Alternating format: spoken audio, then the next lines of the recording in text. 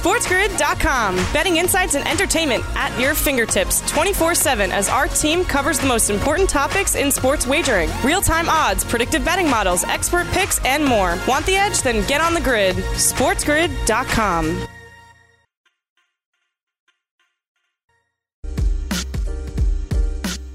We're here at the midweek. It is Fantasy Sports. Today we're on the air. Craig Mish, Joe Pisapia for the next 2 hours with you, talking baseball, football, basketball, everything going on in sports. You can follow Joe on Twitter at Joe Pisapia17. You can follow me on Twitter at Craig Mish, and of course at Sports Grid. And also all of our shows are posted on YouTube and at sportsgrid.com. Good morning, Joe. Ready to get into some heavy baseball discussion and some fantasy discussion as well. What's happening? I am, man. This is a jam-packed program. I'm really excited about it. And with great power comes great responsibility, because as you can tell in this program, the last few days, we say something or talk about a player, talk about a situation. The next day, boom, there's action on it. Right? And it happened again yesterday, Craig Mish. It's very exciting stuff. We really have our finger on the pulse of all things sports here at Sports Grid. We do. And we start off today with arguably one of the most polarizing players in baseball finding a home. So naturally, it's time to massively overreact to Yasiel Puig signing with the Atlanta Braves, as first reported by MLB.com.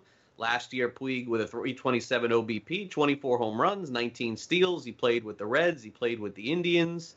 And the Atlanta Braves, simply put at this point, are running a little bit thin. They've had Freddie Freeman opt out. They've had Freddie Freeman out with COVID. Hopefully he'll be back. He may not be. Who knows?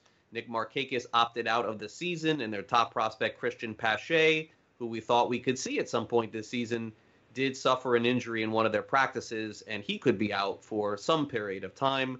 So, Joe, the Braves end up pulling the trigger here, and they get Yasiel Puig. He'll either play the outfield or will play DH. It will be an amazing scene to have Puig and Ozuna in their outfield, because who knows what will happen at that point. But the Braves are in a position, Joe, where they have to win now. Their window is now. They've got Albies under contract. They've got Acuna under contract. They're adding pitchers. They're adding relievers. We saw that in the offseason. So it certainly does make sense. I would just caution people that this is not the same Puig from 2015, and he is filler. I don't believe he'll be back with them next year. He's always thought more of himself than he really is. And could he hit 8 home runs and steal 8 bases? Sure.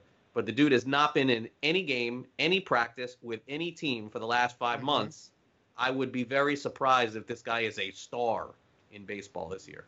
Well, look, just for perspective here, all the fantasy nerddom aside, the OPS last year for Yasiel Puig was 785. It's not a great number. That is not a great number. Look at his WAR, too. Well, yeah, but you know what? The WAR, that takes defense into account, too. And this is a fantasy show, so I just want to drive this home, because you make a really important statement here, which is not the Puig from 5 years ago.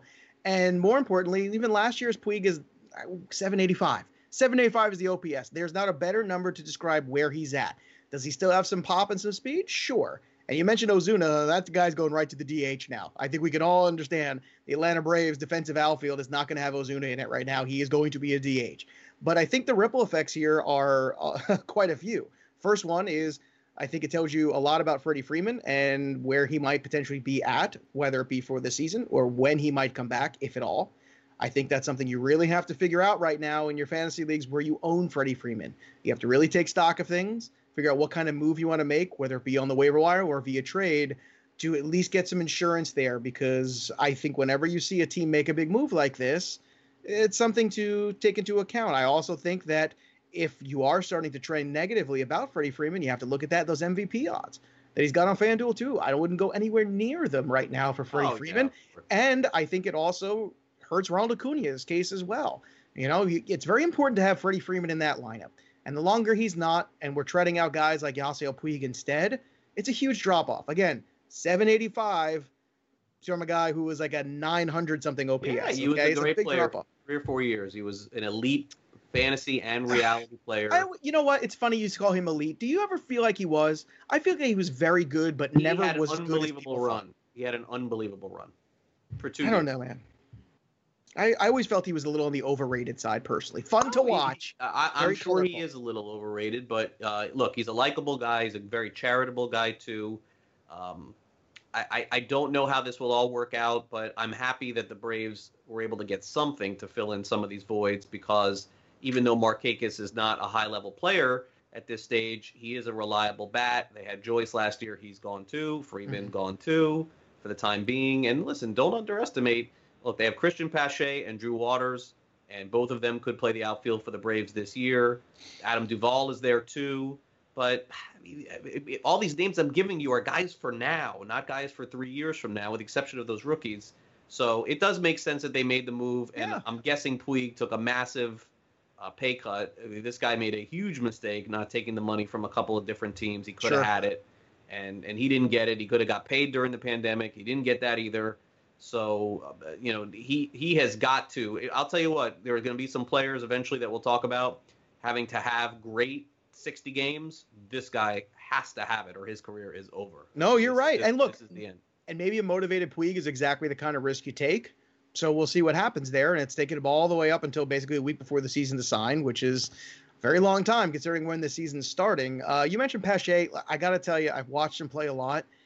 I don't see what other people are talking about here. I think he's a better real baseball player than a fantasy but he was player. a body that they could use. No. I'm just just kind of touch on what they do have long term also. And Drew Waters is going to be great. Waters, I think, is going to be better than Pache. So if you're trying to understand them in terms of dynasty right now, when you're making moves, that's the way I would look. By the way, just for fun, Yasiel Puig has never hit 30 home runs in a season. He's also never stolen 20 bases. Fun fact. Yeah. So for all these elite discussions, I don't see any elite stats. I think in the past he was for a couple of years, but there's a lot of other things that were happening yesterday, so let's get right to them. The Red Sox named Brandon Workman their closer. This should not come as a surprise. He was fantastic for them once he took that job last year. The Red Sox were going through a bunch of guys. Eovaldi was going to be the closer, Brazier or Barnes, and then Workman ended up being the guy. Tyler Glasnow, who we talked about a few days ago, potentially missing time, comes back immediately out of the chute, throws 49 pitches. Great sign for him. If you have him in any fantasy league, you're feeling really good because I know that you felt good having him in the first place, and now he's healthy, and it looks like he's lined up to start their second game of the season. Aaron Nola could start opening day for the Philadelphia Phillies, says Joe Girardi. That is a definite shot in the arm. I would caution that a little bit and also wonder how many pitches he would even throw on opening day. Phillies could start him game 3 instead of game 1. We're just going to have to keep an eye on that. Another issue for Willie Calhoun, unfortunately. This time it's a flexor issue. Can't control getting hit in the face, but Calhoun has had some different issues in the past, and we'll have to see what happens with him over the next week because the Rangers are pretty light in the bat. They need him to play for sure. And then 2 players, I want to do my due diligence and do a respectable job covering this from a COVID point of view because here we are saying guys aren't there. It is in my best interest to make sure that I follow up and tell you who does come back after we talk about guys not being there. It would be irresponsible if we didn't just by saying they're not there and then never mentioning them. I don't like that.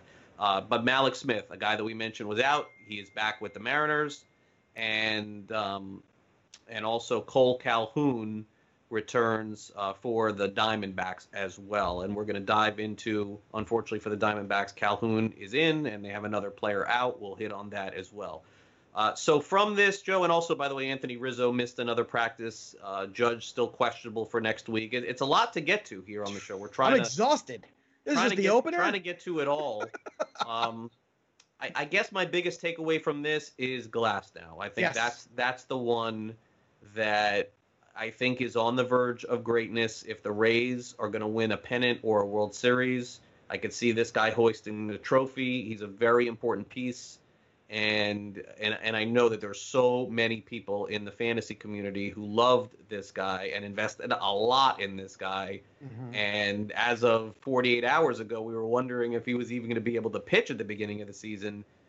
It's a fantastic sign for a guy who hasn't thrown a pitch in person for anyone that he's throwing 50 immediately because 50 becomes 65 and then 65 becomes 80. You're talking about throwing at least 5 innings for his first start in a week or two. So that's a very positive sign for me. Well, look, it was about as good as it gets last year for him. Over 12 starts with a 1.72 ERA. He was striking out 76 guys, walking just 14. The trick with Glasnow was in his Pittsburgh days, he was walking the ballpark. This is a guy with an electric arm, but not a lot of control. He's finally kind of honed that here since he's come over to Tampa. And I got to say, of all the dudes out there, when we talk about guys whose ADP should be rising based on the fact of a 60-game season because of the risk-reward factor, this is a guy that's right up there. He's right around pitcher number 20, and I would continue to move him up board slightly because I feel like when you take some of that risk out of having to make 30-something starts to be a good investment, and now you need them to make 10 starts to be a good investment, it's a totally different universe.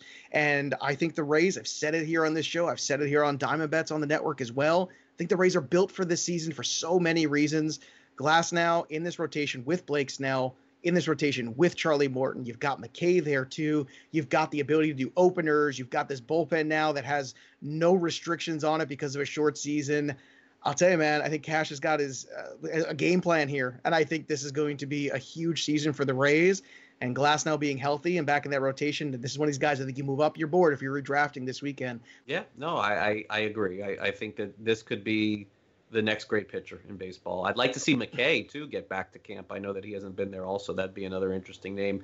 Also, just closing out some of the discussion from late yesterday, Michael Soroka will start opening day for the Braves. That's sort of something new.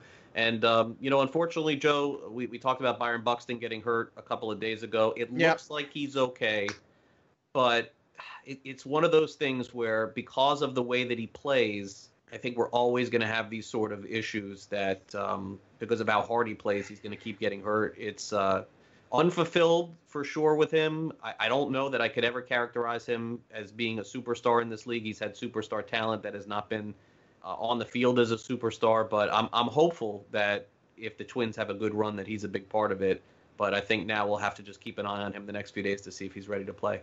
Yeah, I don't think we can look and project forward anymore to Byron Buxton being a superstar. And in all fairness, this was a kid that had a lot of tools, missed a lot of time in development because of the injuries, and I think was more of a great athlete than a great baseball player. And that's what I saw personally as I was, doing the writing over the years. Defensive center fielder out there, period. Right. And you know what? That's awesome. And for fantasy, what I write, fantasy, that doesn't get you anywhere. Right, exactly. You can have your Kevin Kiermaiers and your Buxtons. That's awesome. I love real baseball too, but I don't want to write him off that his career is done either, that he can't find a way to become a good major leaguer and maybe a good fantasy player at some point. Maybe he can become something useful to fantasy leagues, but I think if you haven't already come to that decision that he is not going to be a superstar, then you weren't paying attention the last 2 years. And Senzel is quickly approaching him. He's right behind him. He's getting real frustrating too. All right, a little bit later in the show, we are going to bring in Howard Bender from Fantasy Alarm. We'll talk about what's moving the needle for him. Also, as promised, some of my graded baseball cards that I got back of the high-end variety we're going to touch on as well. Joe also dives into one of his fantasy teams from 5 months ago. We're going to see how it looks now. That should be a fun conversation to have. So we're just getting started here today on this edition of Fantasy Sports Today. As always, coming up next, we touch on this day in fantasy sports history and our birthdays, wishes to everyone in sports, and we'll have that next as Joe Pisapia and Craig Mish here on Sports Grid. Stay with us. We're back right after this. SportsGrid.com. Betting insights and entertainment at your fingertips 24/7 as our team covers the most important topics in sports wagering. Real-time odds, predictive betting models, expert picks, and more. Want the edge? Then get on the grid. SportsGrid.com.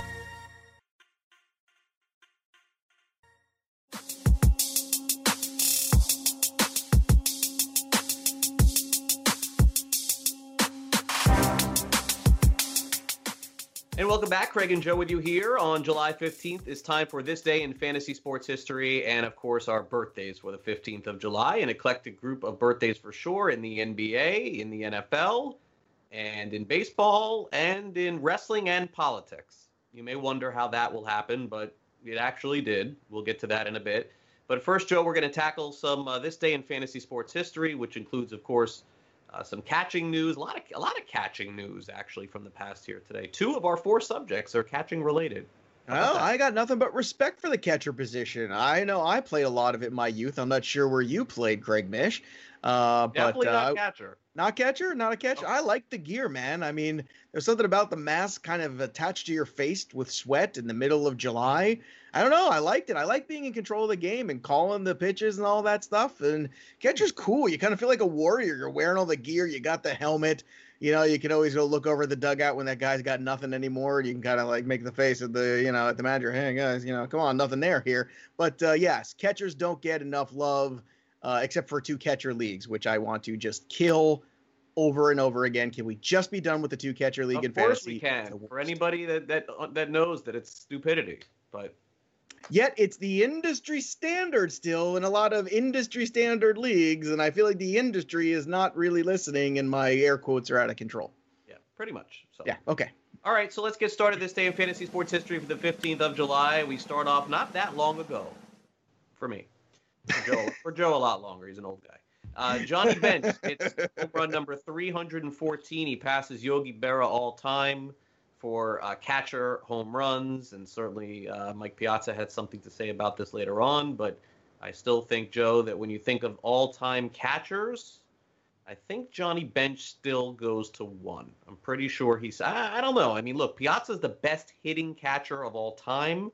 I don't think that that's even a question, but I still feel like if I said best catcher of all time, your answer is? Johnny Bench. Yeah, I think easy. So. It's easy. I mean, look, no knock on Mike. He was a really good offensive catcher, and he was really good at blocking the plate and calling the game. So, he gets knocked a lot for his, quote, defense, but I think people forget there's more to the defensive side of playing catcher than necessarily just throwing guys out, which is where he was a shortcoming. Like, there's no doubt about that. We all know throwing guys out. He was no Pudge Rodriguez or Benito Santiago when all things were said and done, but called a very good game, blocked the plate very well, pitches in the dirt very well, and was one of the best guys, taking those collisions and things where you could still take those. He was a tough SOB when it came down to that. But Johnny Bench revolutionized the game, too. He was a guy that kind of switched over to that one single hinged glove, too, which people don't realize. Before Johnny Bench, you had those old-style catcher mitts that were big and round, and you caught with two hands. He wanted to have that other hand behind him to make sure that he was able to hide that so he avoided injury. And the only time he had the hand behind was when he was trying to throw a guy out at second base. So Johnny Bench is not only the most important catcher probably in terms of transitioning not just the defensive side, but also the offensive side too. I mean, they're maybe Bill Dickey besides that and in the old days. But when I think about offensive catchers, when I think about defensive catchers, when I think about best catcher, it's Johnny Bench and everybody else. Sorry. Yeah. No, I think it's got to be that way. But certainly, people could make the case that it's Piazza. And it would be hard to argue just because his offensive numbers were so great. There's no doubt. All right, so moving on to some of the other things that happened in this day in history. Let's fast forward to 2017, only a couple of years ago. Cody Bellinger becomes the first Dodger rookie to hit for the cycle. He would go on to win the MVP of the National League. 2018, France defeats Croatia to win the World Cup. That was a couple of years ago.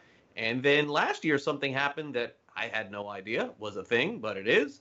Travis d'Arnaud was the first player in baseball history to hit 3 home runs in one game and did it while leading off.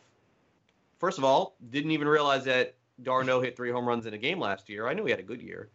And I knew he led off, I guess, occasionally, but didn't realize that if you combine the two, it was a historical fact. But indeed it is. Yeah, I never would have guessed that. I would have thought Ricky Henderson, somebody like that, a leadoff hitter that had a lot of pop. Somebody would have done this besides Travis d'Arnaud. Well, the point is that he's a catcher. He's the first catcher. Oh, he's the first catcher there. I thought he was the first leadoff guy to hit 3 home runs in a game. Oh, okay. He's the first player in history to hit 3 home runs in one game leading off as a catcher. I should have quantified that. Oh, okay. I thought it was just leading off there. That's what I was reading off of here. But as a catcher, yes. Well, that's certainly the case because you don't get a lot of catchers leading off. And Travis d'Arnaud, I mean, it's a very frustrating career for him, I'm sure. I know fantasy owners very frustrated with the many, many years of waiting for him to play enough games to qualify in order to be something on a fantasy team. And it's tough because we're always looking for offensive productivity from the catcher position. And Travis d'Arnaud is a guy that hit for average, a guy in the minor leagues that showed some pop. He was a can't miss. This guy's going to be an all-star catcher. And this is one of those things where,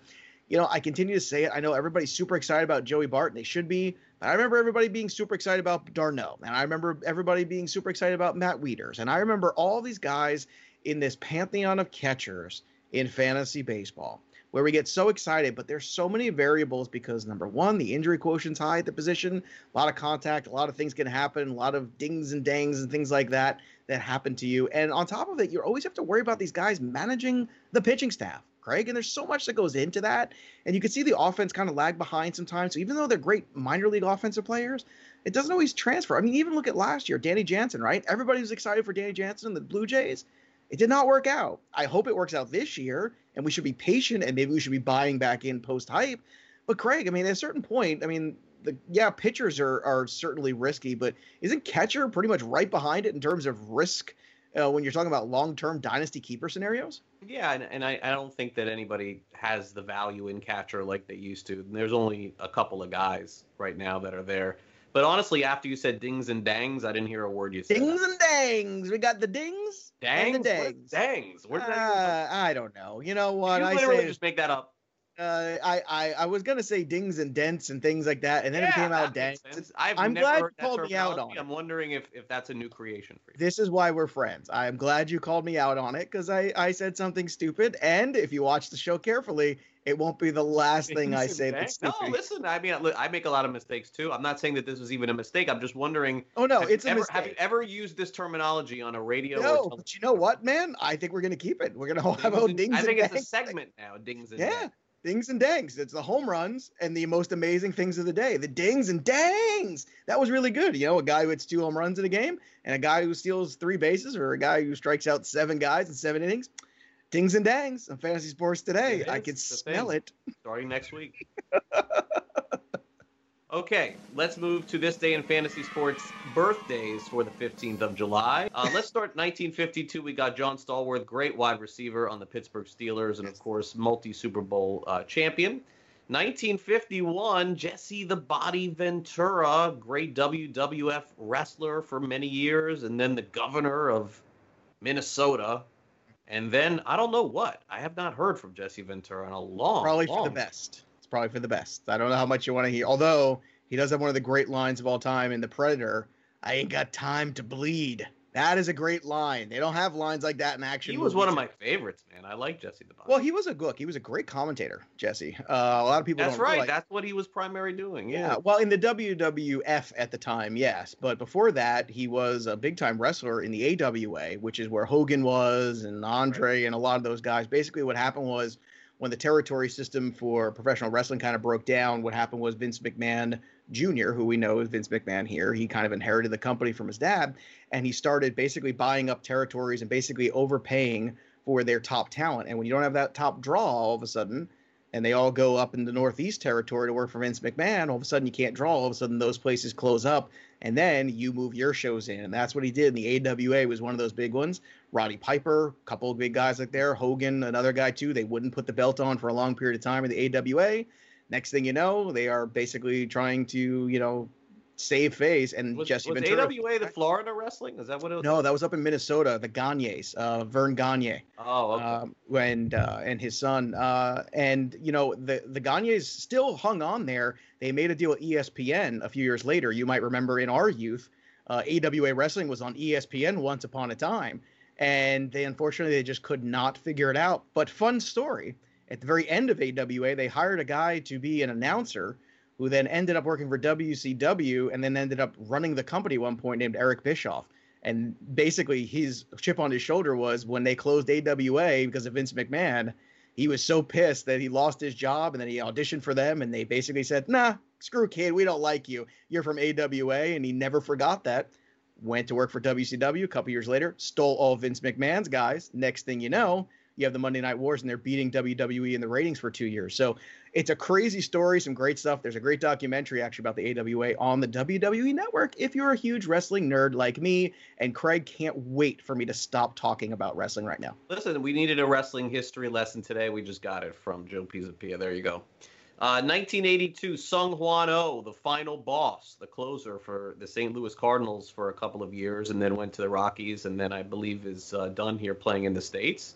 Had a nice little cup of coffee, helped me in fantasy one year, that's for sure. Tobias Harris in the NBA, I would try to associate him with one team. That'd be impossible. He's played on a million, and he's been in the NBA for over a decade, and he continues to play. I feel like he's been in the NBA for 20 years on 10 teams, and if I look it up, I bet I'm right. And finally, 1990, Damian Lillard of the Portland Trailblazers, really one of the most underrated players in the NBA, one of the biggest shot guys in the NBA as well. And I'd love to see him get into a deep postseason run because he is giving the league a lot of excitement. And last 2 minutes of a game, certainly you can make the case for putting the ball in the hands of LeBron or Steph Curry when he's healthy. Or maybe James Harden, but Lillard could be at the top of that. I mean, this guy he's great in the final minute of a game. Absolutely, there's no doubt about that. You're right. This was a very eclectic list. I'm curious, who was your favorite celebrity governor? Was it Jesse Ventura, Arnold Schwarzenegger? Do you have another one? I'm just kind of curious. No, I like Jesse the Body. I was always a fan of him as a wrestler and as an announcer. He was a great heel it was announcer. him and Gorilla Monsoon, right? Yeah, him and Gorilla Monsoon quite a bit, and I had his great figure. fan. I had Jesse the Body's figure. Yeah, man, like the great personalities. Yeah, it's amazing how some of the guys have gone on to have all these varied, interesting careers. One wrestler, Kane, is actually now the mayor of a small town somewhere, and some of them go into politics, and others obviously just hang on into their 60s, still trying to wrestle in independent spots. So it's a weird business. You got some guys who are really diversified and interesting, and go in to become movie stars like John Cena and The Rock, and other guys who are hanging on, still doing indie shows wherever they can. It's certainly one of the more bizarre businesses to be in. That's for sure. It's interesting because later on, we're finally going to go through some of the trading cards that I got graded. Finally. Right. And ironically speaking, and I've sent in a bunch now over the last month or two, the craziest coincidence with all this, I sent in one wrestling card. One. Ooh. And it was Jesse the Body Ventura. It was the only one. I mean, probably because the condition looked better than the rest. But still, I was the one that I sent in, interestingly enough. We'll see what happens when I get that grade back. Okay, coming up next, we got fantasy baseball news and notes. We'll dive into some lesser-known targets in fantasy after this.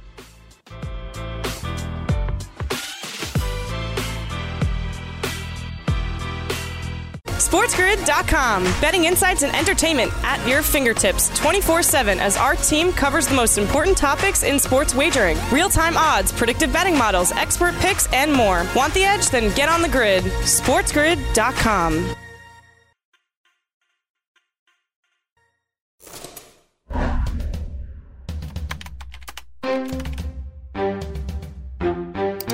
This is Sports Grid. Get on the grid. And welcome back. If you are just joining us here on the show, as we kick in a little fantasy baseball discussion, you could go back and watch the first 15 minutes of our program on demand over on our YouTube channel, Sports Grid, and also on our website, sportsgrid.com. We have all of that video posted for you, including what the signing of Yasiel Puig potentially means to the Atlanta Braves, some of the reasoning behind that. We touched on that just a little time ago, and we will again a little bit later in the show. But for today, what we're going to do is we're going to dive into some lesser-known targets potentially in fantasy and give you some ramifications and just news and notes from around the league and maybe some late-round sleepers if you'd like to dive in on them. That's what we'll do. We're going to hit on the Marlins and the Diamondbacks today. We'll start off with the Miami Marlins. Don Mattingly a couple days ago saying that due to Matt Joyce being out, and he didn't refer to him directly because, of course, you can't refer to anybody directly that has a virus or anything like that. Let's also consider Lewis Brinson, although I think that we can agree is not a fantasy-relevant player, still is a rostered player that also has been out. Miami may pivot and choose to start the clock on two of their top offensive prospects. And these are the two that Mattingly did mention a couple of days ago. I was surprised by this. Lewin Diaz, who hit 27 home runs last year between high A and double A, he was involved in the trade that sent Sergio Romo to Minnesota, was the first name that Mattingly mentioned. He's a big first baseman that could potentially be a left-handed bat off the bench. Maybe he plays first base. They shift some things around. Maybe he plays DH. I'm not sure. But that was a name to watch. Also, Jesus Sanchez, another high-end prospect acquired by Miami from Tampa Bay in the trade that sent Nick Anderson over to them. Sanchez in AA and AAA last year hit 13 home runs. His OBP was 325. Sanchez is sort of a tall, lanky outfielder, Gregory Polanco-looking type outfielder who had some injuries last year and didn't get a full share of minor league ball, but certainly the Rays had a lot of high hopes for him. He was a top three prospect for him the last couple of years. And what it kind of leads into, Joe, is look, there's a chance that one of these two players are relevant. And the other part of this from Miami's point of view, too, is that even if Diaz and Sanchez don't get a lot of playing time initially, if Miami is what most people think they are, they're going to trade Jonathan Villar at the deadline, and then one of these two guys can play every day.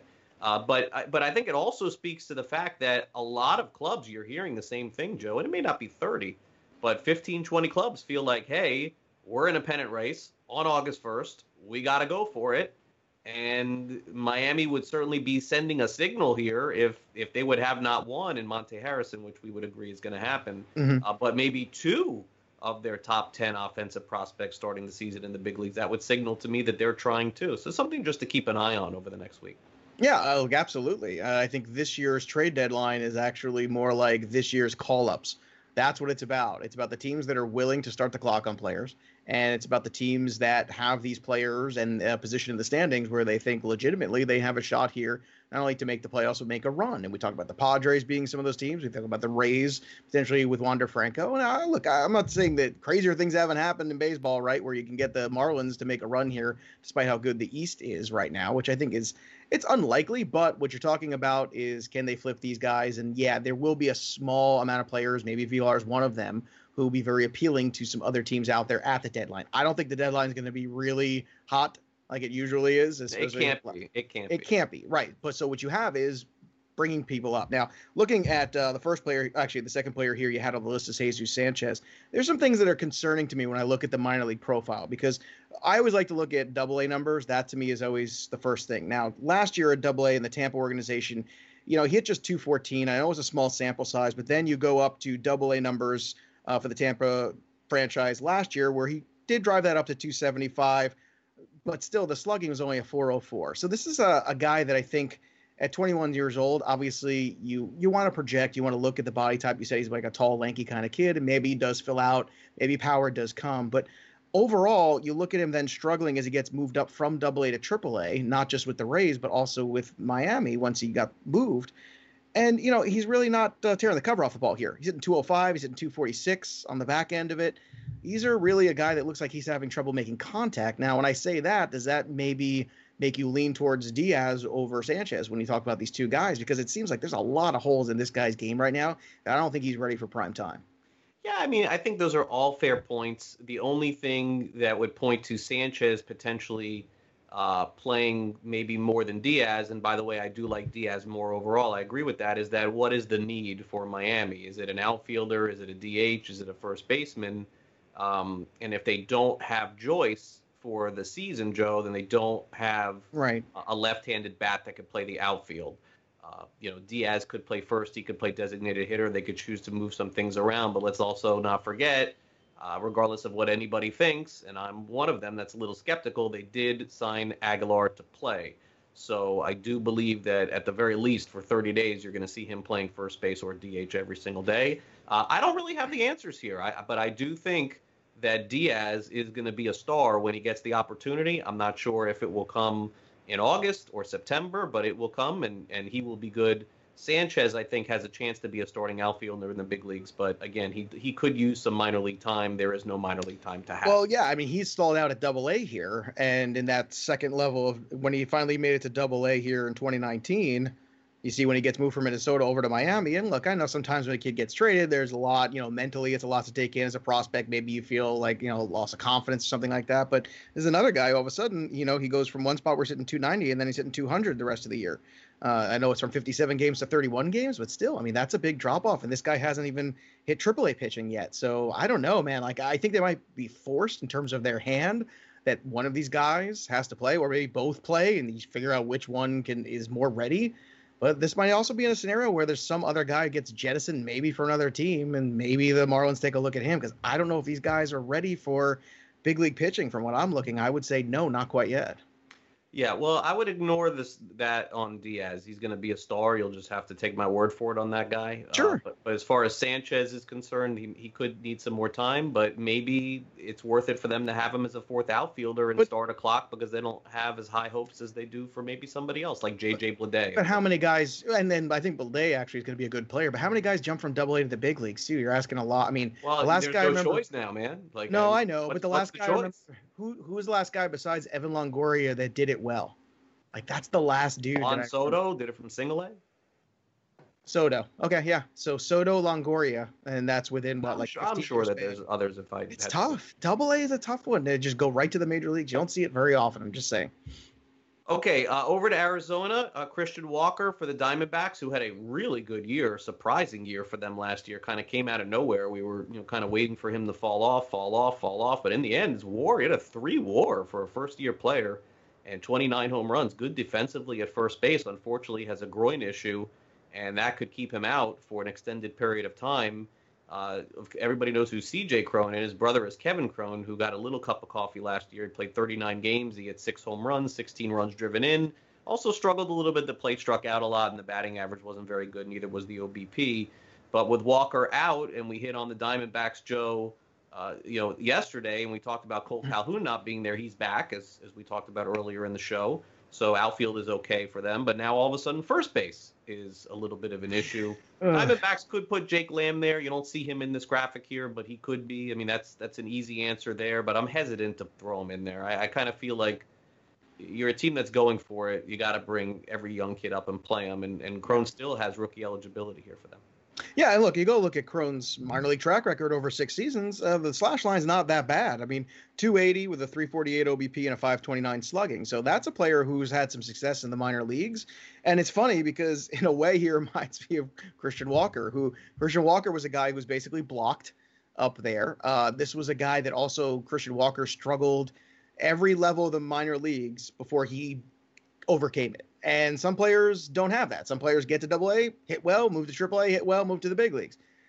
Not Christian Walker. He was a guy that needed some time at each level to kind of get up to that level, and then he always did. And the same thing was true when he tried to crack in the major league roster, but Baltimore was a little logjam, that whole first base thing. They had Trey Mancini there. They had Chris Davis there, so there was really no room for him. And it's funny because it kind of reminds you of Cron here. Cron sort of profiles to me as a very similar type player, Christian Walker, that I think if you left him alone in the big leagues and gave him a couple hundred at-bats, that he would be a serviceable guy.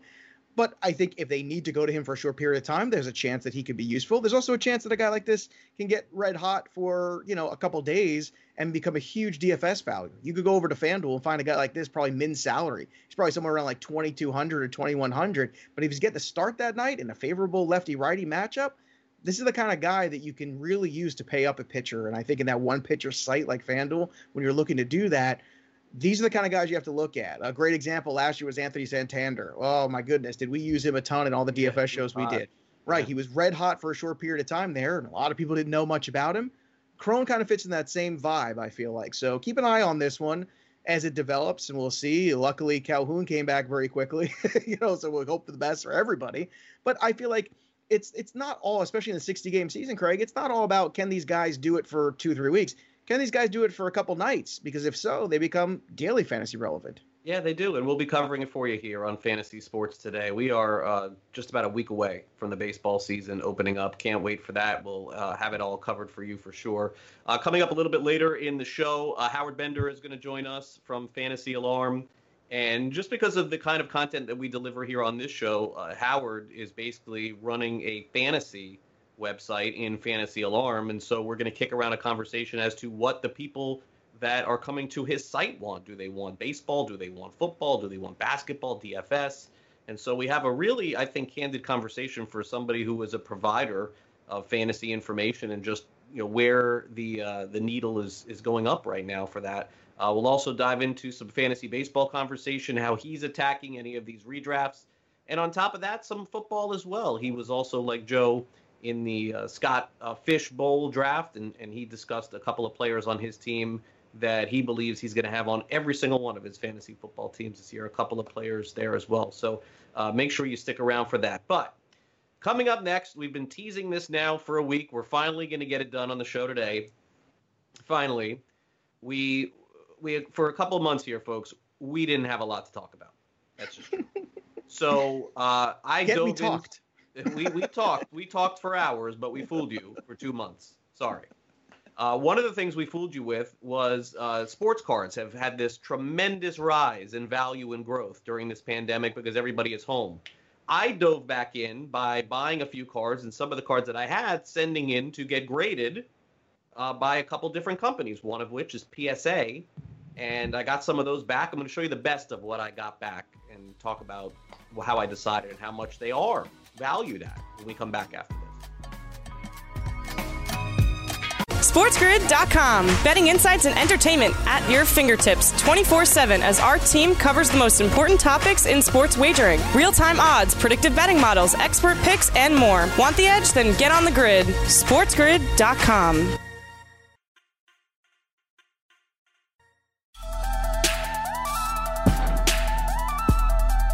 And welcome back to Fantasy Sports Today. I would encourage you to go back and watch some of our previous shows. We had a lot of fun with the rise of sports cards. We actually did a few segments. I believe it was back in June, maybe May. Maybe I don't know. Everything just blends together. I think it was 1978. I mean, honestly, it was a time where we had no sports on the horizon. It was like, I mean, now we have a lot, but at the time we were just looking at anything to keep you guys entertained. And fortunately, it kind of all started, I think, with the Last Dance documentary. I feel like that spurned a lot of discussion on cards, and Joe and I had fun with it. He found a couple of cards that were 99 cents. Now they're $99, and so we went through that. I got motivated. I got myself a membership with PSA, Professional Sports Authenticator, and I've been sending cards in to get graded. I've gotten back a couple of submissions in the 4 months that we've done this. I also have submissions out to another company, and also I have several other submissions that I've sent out to PSA, but it's taking quite some time to get them back, because unless you pay $50 a card to get it just authenticated, you're going to be waiting a while, and I'm not willing to do that. I'm not desperate. So these were basically under more or less a regular submission, Joe. Mm-hmm. And essentially the way that this works is there's a couple of different options. As a member, you can send in 50 or 100 cards and pay $10 a piece and wait 5 months. Mm-hmm. Or you can pay $20 and get them back essentially in a month or two. And I chose that. Yeah, I think that's a good way. Yeah, I just, for an extra $10, I'm going to want my cards back and not in somebody else's hands, because I'm also going to send in cards that I think that have some value. Like, Joe, I'm not going to send in a pay for $20 to get a grade on a card that's worth $30. I mean, even though they do look nice in the slab, I think it's a big waste of time. So that, by the way, that's an ominous thing to say. They look good in the slab. I don't know. I don't know. They do look good in the slab. When you die someday, or I go kick it finally someday, they're gonna put us in these plastic looks things. Good in a slab. Look, put us in the plastic case like this, like one action pose, like you're holding a microphone or a credential or something like that, and they'll have to send it and grade it and send it back to the family. I feel like that's where we're headed with this. Yeah, I mean, Joe Pisapia has that Han Solo look about him. I do. Well, let me out. That frozen look about him. The carbonite. But okay, so we'll do this over the course of a couple of days, and I personally am more of a baseball vintage guy. So in the orders that I got back, I would say right now, to show everyone, have about, I don't know, maybe 20 or 30 cards, something like that, but we're only going to do a few of them today. Today we're going to look at the ones that graded 10 out of 10. And then what we'll do is one day we'll go back and we'll look at some of the older vintage cards, and you can kind of, these are really easy to see. They were all in perfect condition, right, and they were graded that way. The vintage ones, you can see there's little issues with them, which you're not getting 10s on any of them. It's 8s and 7s and 6s and 5s and 4s even. But it still doesn't change the fact that the vintage cards from some of the big names, especially in baseball and basketball, are worth a significant amount of money. So in total, there were 5 cards that I felt were worthy of showing you guys today. For time purposes, we're going to show 4 of those 5 today. The 5th one that you won't see here in the segment is Kobe Bryant. His rookie I got a 10 on a Kobe Bryant card, wow. But it was not his primary rookie card. It was a card called Collector's Edge, and just to kind of give you out. Who puts Collector's Edge out? Is it its own company? It was Upper Deck. Okay. Just the backstory with this, and then we'll move on. The backstory is like I've tried to tell everyone, you never know what you could have in your collection, and it must have been 30 years ago or 20 years ago. I bought Lakers team sets for $1, and they were in these little baggies, and I just opened up the baggies, and there was 3 Kobe Bryant rookie in each one of them, because it was a Lakers team set. Mm-hmm. One got a 10, one got a 9, one got an 8, and the 10 I'm going to keep. The 9. How much is the 10 worth? Can you tell us on here? About 200. Oh, nice. So but this is Craig's retirement plan, everyone, just so you know. This is my plan of no football. He's already in Florida. He's halfway there. If I can't bet on football this year, I got to do this. This is it. Like, if there's no football, I'm all in on this. This is what I will do. So I wanted to do basketball and baseball for today, but I wanted to focus a little bit on basketball to give you my thinking behind it. So let's get started. This is the first. This is the first of the cards. This is Tim Duncan's 1997-98 Topps card. I bought probably 5 or 6 of these and sent in a couple. Joe, the idea is that if you send them all in at once, you're not going to get all 10s because they're going to find something wrong with them. So the idea is either send one or send a good one and a bad one, because you know the bad one's going to get bad, and then they'll look at the good one and say, wow, this is great, and then you'll get a 10 on that and then a lesser grade on the other. But this card, as you see right here, this did grade 10. It's a little bit, slightly off center, I think, left to right. I was surprised, actually, at that. It was maybe like a 5% here. Sure, it's not like an optical illusion because of the border? Like, I imagine. No, it is a little tiny bit off center. The white from the left to right is a little off center, but it got a 10, and the card is worth about $250, $300, something like that. Ooh. But I bought the card for $8. Not bad. That's a pretty good ROI right there. But might I mention as well that you could be a hand model like George Costanza. Really. Oh, thank you. Really, that for those people. I thought my video skills were awful. I'll be better for the next one. The video skills are terrible. There's no doubt about that. But the hand modeling skills. Yeah, there was a glare. I did it in the sun. I mean, but Cardano's gonna kill me when he sees this stuff. He's gonna. I'm dead, but whatever. We're doing. No. What he's gonna do is he's gonna make you wear like mittens, like Costanza had to do all around, just to protect the hands as we continue to do this segment. Right. Now I've got a Shaquille O'Neal card here for you. It's actually an LSU, and it's in a slab. You showed this one already, Joe. I did, but I'm wondering now: is there something about the college card that is potentially worth something? Yeah, that in a 10 is worth $100. Well, it's in a slab, and that's my new favorite expression. That's your new word. It's in a slab. It's in a slab. I got my dings, I got my dangs, and I got my. Don't start pulling out your cards again. You had the chance to do the same thing that I did, and you could have showed your graded cards too, but you didn't do it. You have Bo Jackson.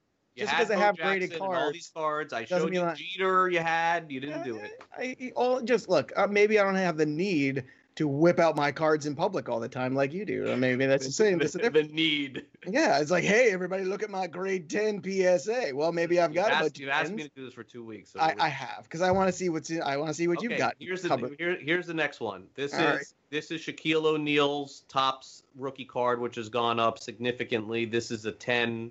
Also as well, I ended up buying, I would say, on this particular card, probably about 20 of them. I want to say I bought them for about $8 a piece. I have a lot still out there. This is one that graded 10. I had another that graded 10, and then I also got a 9 on a third one. But this right here is Shaq's 10. It is probably about a $300 card, maybe $400. And he has a gold card actually in this set too. That's worth almost $1,000. That's graded. Oh. But I don't have that one. So basically, when you have cards that are graded 10 and some 9, like when you look at on the back end when you're doing your will, as you get older and your inheritance, like the kids that you like less or the grandkids, like they get the 7s and the 8s, and that one grandkid that actually called you on your birthday or actually wish you a happy Father's Day, that's how that kid gets a 10. He gets the 10. The rest of the grandkids, they get a 7 or 8. I mean, Danny Olkers gets a 9. Brett Levy gets a 9. Ryan gets an 8. Pizza Pia gets a 5. I get like a Harold Reynolds third-year, card. Not even or Harold Ramirez. Yeah, or Harold Ramirez. You know what? You grade 10 in my book, Craig Mush. So I don't, just saying. All right, so that's the second card, and by the way, I'm transparent about this stuff too. In order to pay for these submissions, it gets pricey. Of course, I'm going to sell some of these. I mean, it's well, you got to cover your expense. I mean, it's a crazy amount of money when you're sending in, and I don't do this at 100 cards, but if you're sending in 100 at $20 a piece, I mean, come on. I mean, I'm not. So who's off the island first? Like, who are you completely like? You're selling this card. I'll sell one of the Shaqs. For sure. One of the Shaqs. I got several, so I would sell that. But any that I only have one of, I would keep. And if it's a 10, I would keep it. Yeah. That's fair. That's fair. All right, so this third card here is a really good looking card. And I paid actually $20 for this card. This is Tony Parker's rookie card on the Spurs. It's a Topps Chrome 2001, 2002. It graded 10.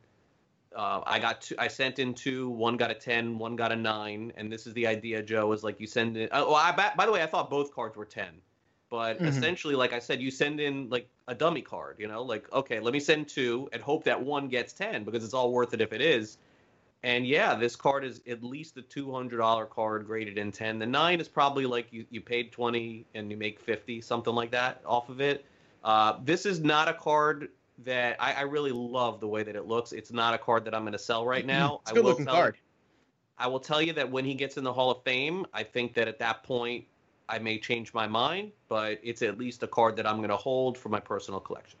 Yeah, well, I think that's always the difficult thing with me. I mean, when we talked about those cards in the collections I had, the Bo Jackson one is personal to me. Like, I loved that card growing up. I got to be on a baseball field and take BP with Bo Jackson ones.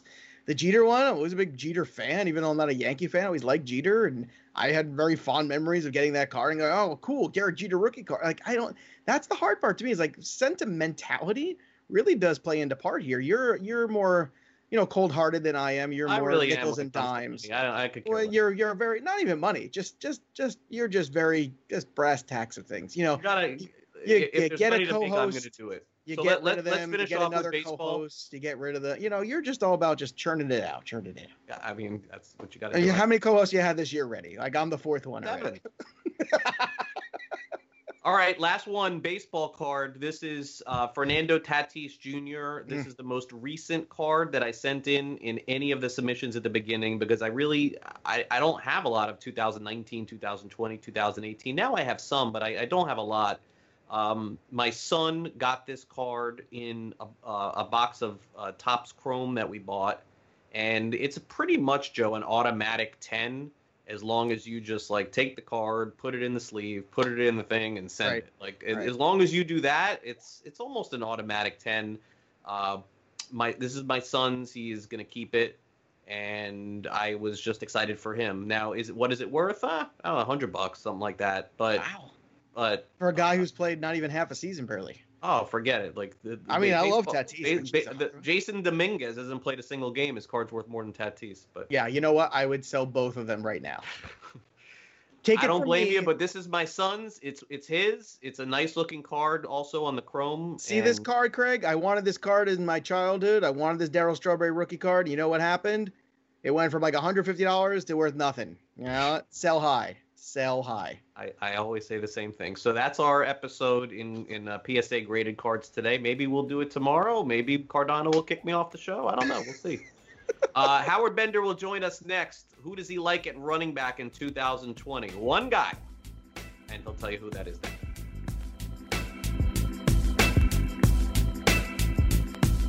SportsGrid.com. Betting insights and entertainment at your fingertips 24/7 as our team covers the most important topics in sports wagering. Real-time odds, predictive betting models, expert picks, and more. Want the edge? Then get on the grid. SportsGrid.com.